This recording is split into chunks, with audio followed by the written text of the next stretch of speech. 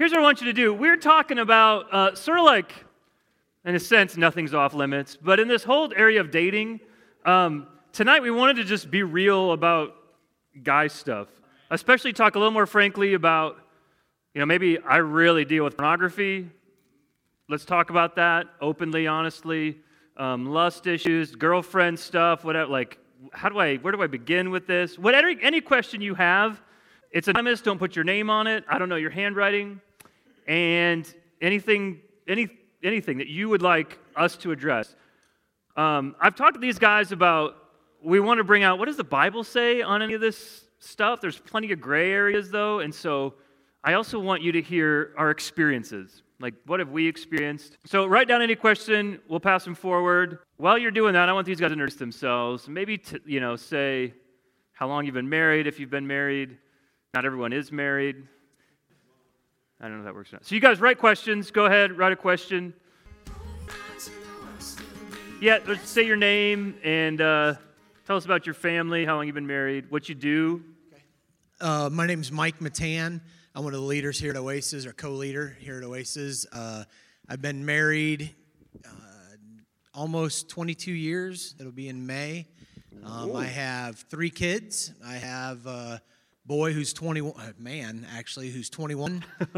I have a daughter. He's in the Marine Corps. I have a daughter who is graduating. Her name is Miranda. Some of you may know her.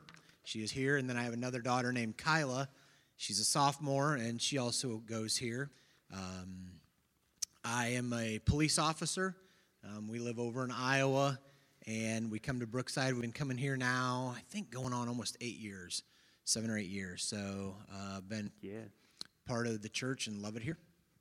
That's awesome. No. So my name is Eli Chase.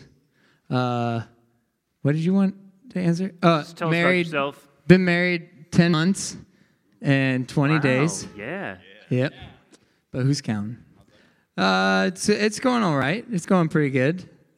She's doing better at it than me, but that's the way it goes. So here. What else? I don't know. That's good. That's good. How long you been in Brookside? I've been in Brookside for 3 years. 3 years. I don't have any kids. I have 2 dogs, and they aren't dating yet. So. Anyway, my name is Jonathan Santoya. I am not in college. I skipped college and went to go get a full-time job, which I don't recommend. But anyway, I'm an IT guy, and I don't have any kids. I have a girlfriend, and her name is Sarah. And we've been dating for 8 months, so not that long. Not my longest relationship either.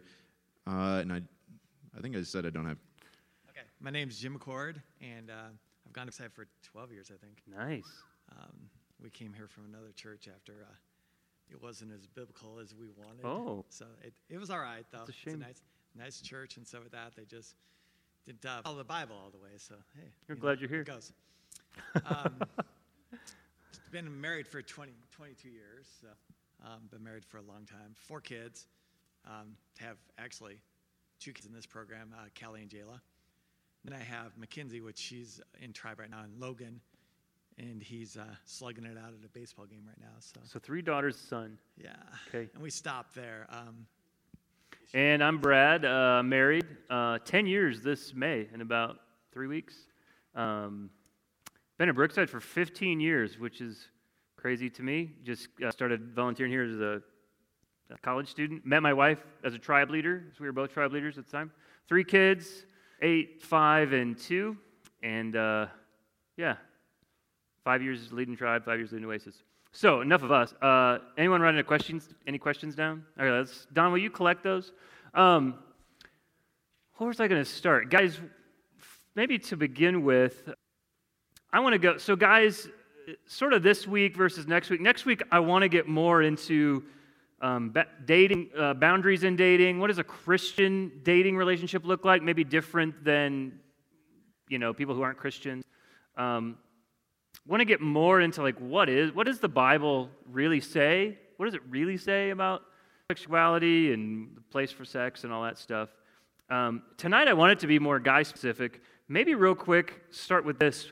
What's maybe just, and this is not a hard answer, and some of these guys know this, but for any of you answer this, what are some of the priorities a Christian guy should have? What are some distinctives? What should make a Christian guy stand out over against anybody else? And again, it's not we're better than by any means. Part of being a Christian is sort of like we should be humble. We should know like, hey, we're sinful just like everybody else. So nonetheless, there's probably some distinctives. Anyone want to take a shot at what's something that you would say for these guys to be sort of be Christian men-ish? Use a mic. Not loud enough. Can you guys hear me? I can microphone. What is sex? Yeah, somebody. I would say for a Christian man, and I fail often, just because I think that's part of life, is admitting your failures and to be humble about it. But I'd say integrity is one of the prime things to be a Christian, because there's a lot of things you can do that you maybe do in the dark, in front of a computer, and God's still watching, okay? There may be things that come up where, nobody's around. Well, God's still going to be watching you. So I guess do what you're going to do and do it for the right reasons, because in the long run, you never have to be ashamed of doing what's right. That'd be my answer. Let's get real quick, but I don't want to spend a lot of time on that. Yeah, But that's good. and I mean that I think goes across the board, not just when you're dealing with stuff like sexually, but across the board. I think a Christian guy is high integrity, always doing the right thing when people aren't watching. And I would say that a Christian guy is putting others first, not out for his own gain, out for his own comfort, quick to listen to a friend who's in need, and just to be there for people, and looking out for especially other girls' interests, and treating them like sisters in Christ and that kind of stuff. Sorry, I didn't got a lot of time, We but ain't got a lot of time. Just this world is telling women to kind of also to be their own woman. And you may have some times where it comes up because, how do I say this, where they don't want you to open doors for them, where they want to be their own person. But if you treat them with respect, ultimately, I think you will go a long ways. Okay, I want to jump straight into some of these like random questions are awesome. One person wrote, "Do aliens exist?" Great question. This person wrote this. I've always been perplexed by this. What is the Illuminati? Many of you, you're like, I could tell you right now, I could write 10 pages on the Illuminati because it's crazy. It's just crazy stuff. But that's not what we're here to talk about. This question says this, going straight in. What does the Bible say about lust and pornography? So I want to go to sex a little and lust and pornography. Real quick, I want to start just by saying this. No, and I know so many of you have heard this stuff before. God's the sex maker, right? God is the sex maker. In a list of attributes of God, he's holy, he's just, and he's all these other things. God's the sex maker. Like, he gave us sex. So think about the fact that we were made sexual. We were sexual before we were sinful, as far as the order of, so Genesis 1, you've all heard this before, but God makes everything. But he says to Adam and Eve, God blessed them, said to them, be fruitful and increase in number. So even that means, like, multiply, reproduce, be fruitful. Humans cannot be fruitful unless they have sex. And then later at chapter 2, this is huge. Jesus quoted from Genesis 2:24. I'll read 23 as well. The Lord made, starting at verse 22, the Lord God made a woman out of from the rib he had taken out of the man. He brought her to the man. The man said, this is now bone of my bones and flesh of my flesh. She shall be called woman, for she was taken out of man. But then it says this, writer of Genesis writes, that is why a man leaves his father and mother and is united to his wife, and they become one flesh. And so that one fleshness just really means like they're united. How else do you become one? Do you become one by holding hands? So, I mean, like, when you have sex, that's the one fleshness. Why a man leaves his father and mother and is united to his wife, and they become one flesh. So Jesus reiterates this in Mark 10. He's asked about divorce from the Pharisees or religious leaders. Man will leave his father and mother, be united to his wife. The two will become one flesh. So they are no longer two, but one flesh. Therefore, what God has joined together, let no one separate. So really, biblically, like it was the consummation of a marriage. Like once you got married, I mean that was the context for sex. Okay, what does the Bible say about lust and pornography?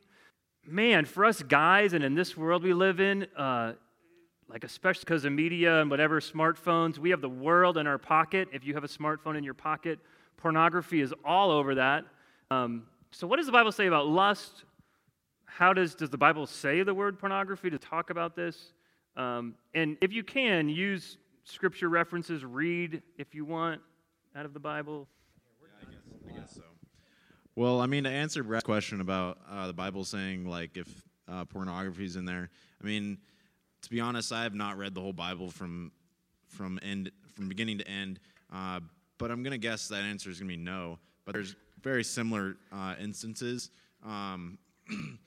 You know, it's just more on the lust factor. If you're able to pull out your phone and type in Pornhub and go and watch whatever you want to, I mean, yeah, that's really easy to access. Everyone has access to it, and it really is more on like you controlling yourself and making sure that you have self-control. And that's aspects across the whole board.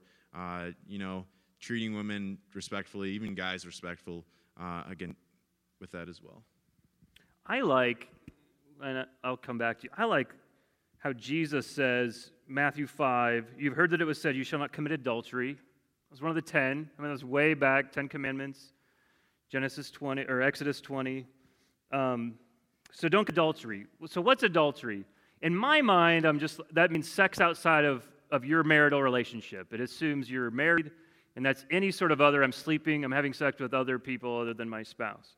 Jesus comes along and raises the bar and says, but I tell you that anyone who looks at a woman lustfully has already committed adultery with her in his heart. Now, I love that Jesus brings up the heart. So much of this, you guys know, like, you know what you're going to hear, what the Bible's probably going to say. That doesn't make it any easier.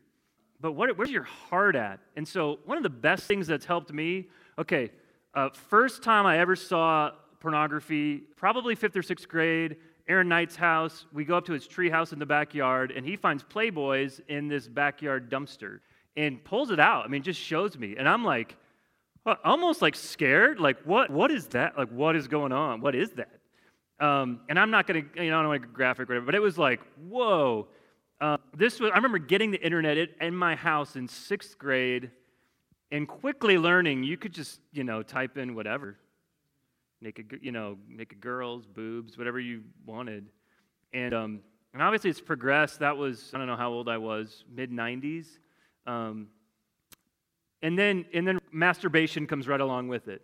And that's just the natural sort of like, you're like, ooh, this feels good. One of the questions was, so I'm just jumping straight in.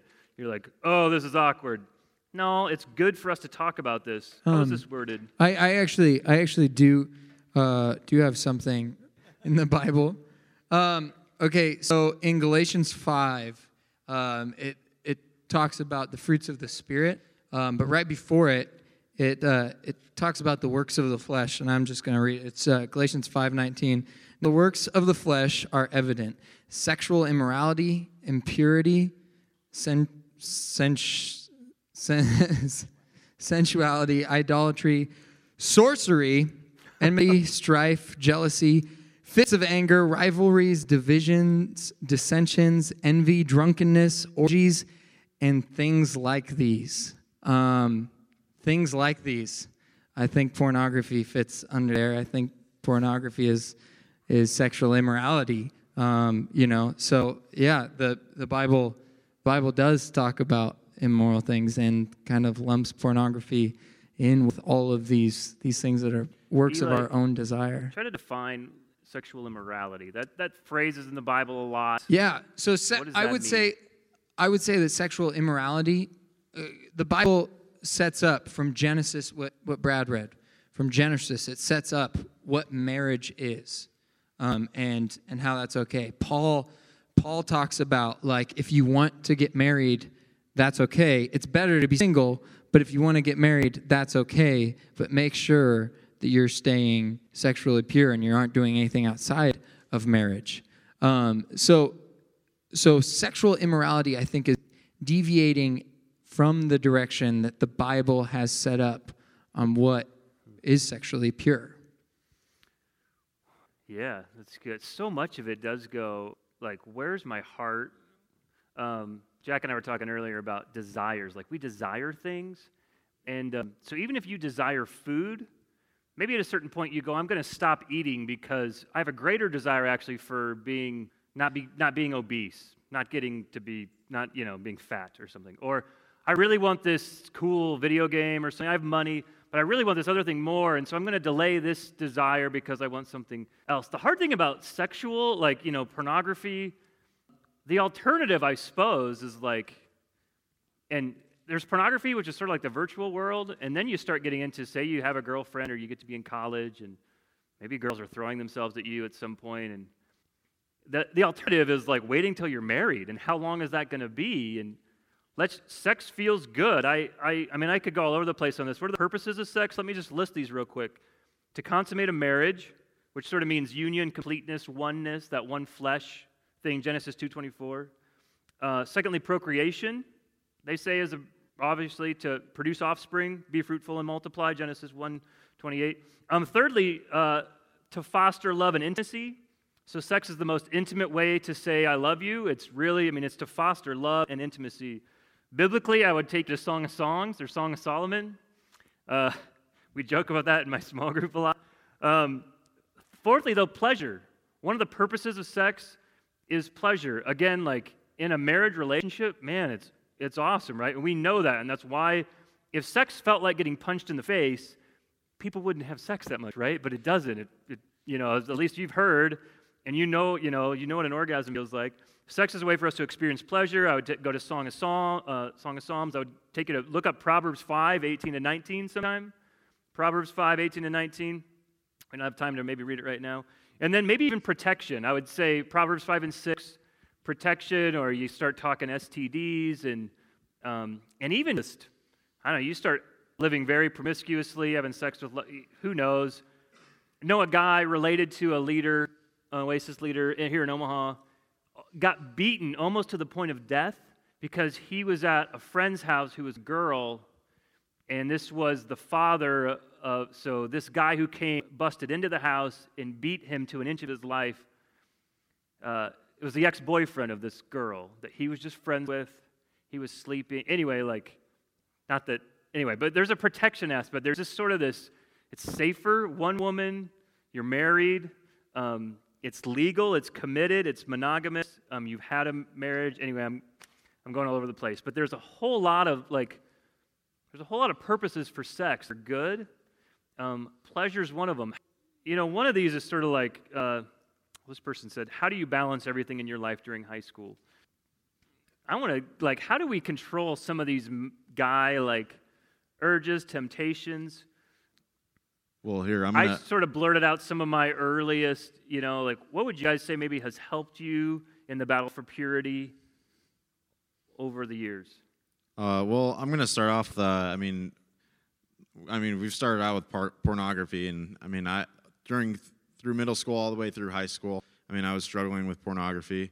It's a constant daily struggle. You go to school and you see a girl in yoga pants, you'd be like, oh my gosh. Or you'd go on the internet and you'd be searching, cats or something, or on a website, and you see this whatever ad, Oh, right. Usually I just Google cats. I have to test if the internet works. But anyway, if you're just searching something and you're reading an article, BuzzFeed, you see that ad in the corner, date Chinese girls or something, singlesonly.com or whatever. But you see all those pictures and you're drawn to it. So you click on it, or you search something else, and then now you've got yourself in a deep hole. And then you just start getting a cycle with it.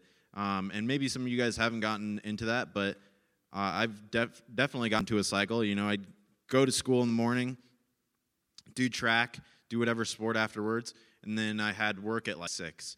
I had free time between 5 and 6. So, I'd take a shower, and then I'd feel good after that. And then, I have 20 more minutes before work. Might as well look up something to pleasure me and get me relaxed before going to work. So, that just became the daily routine.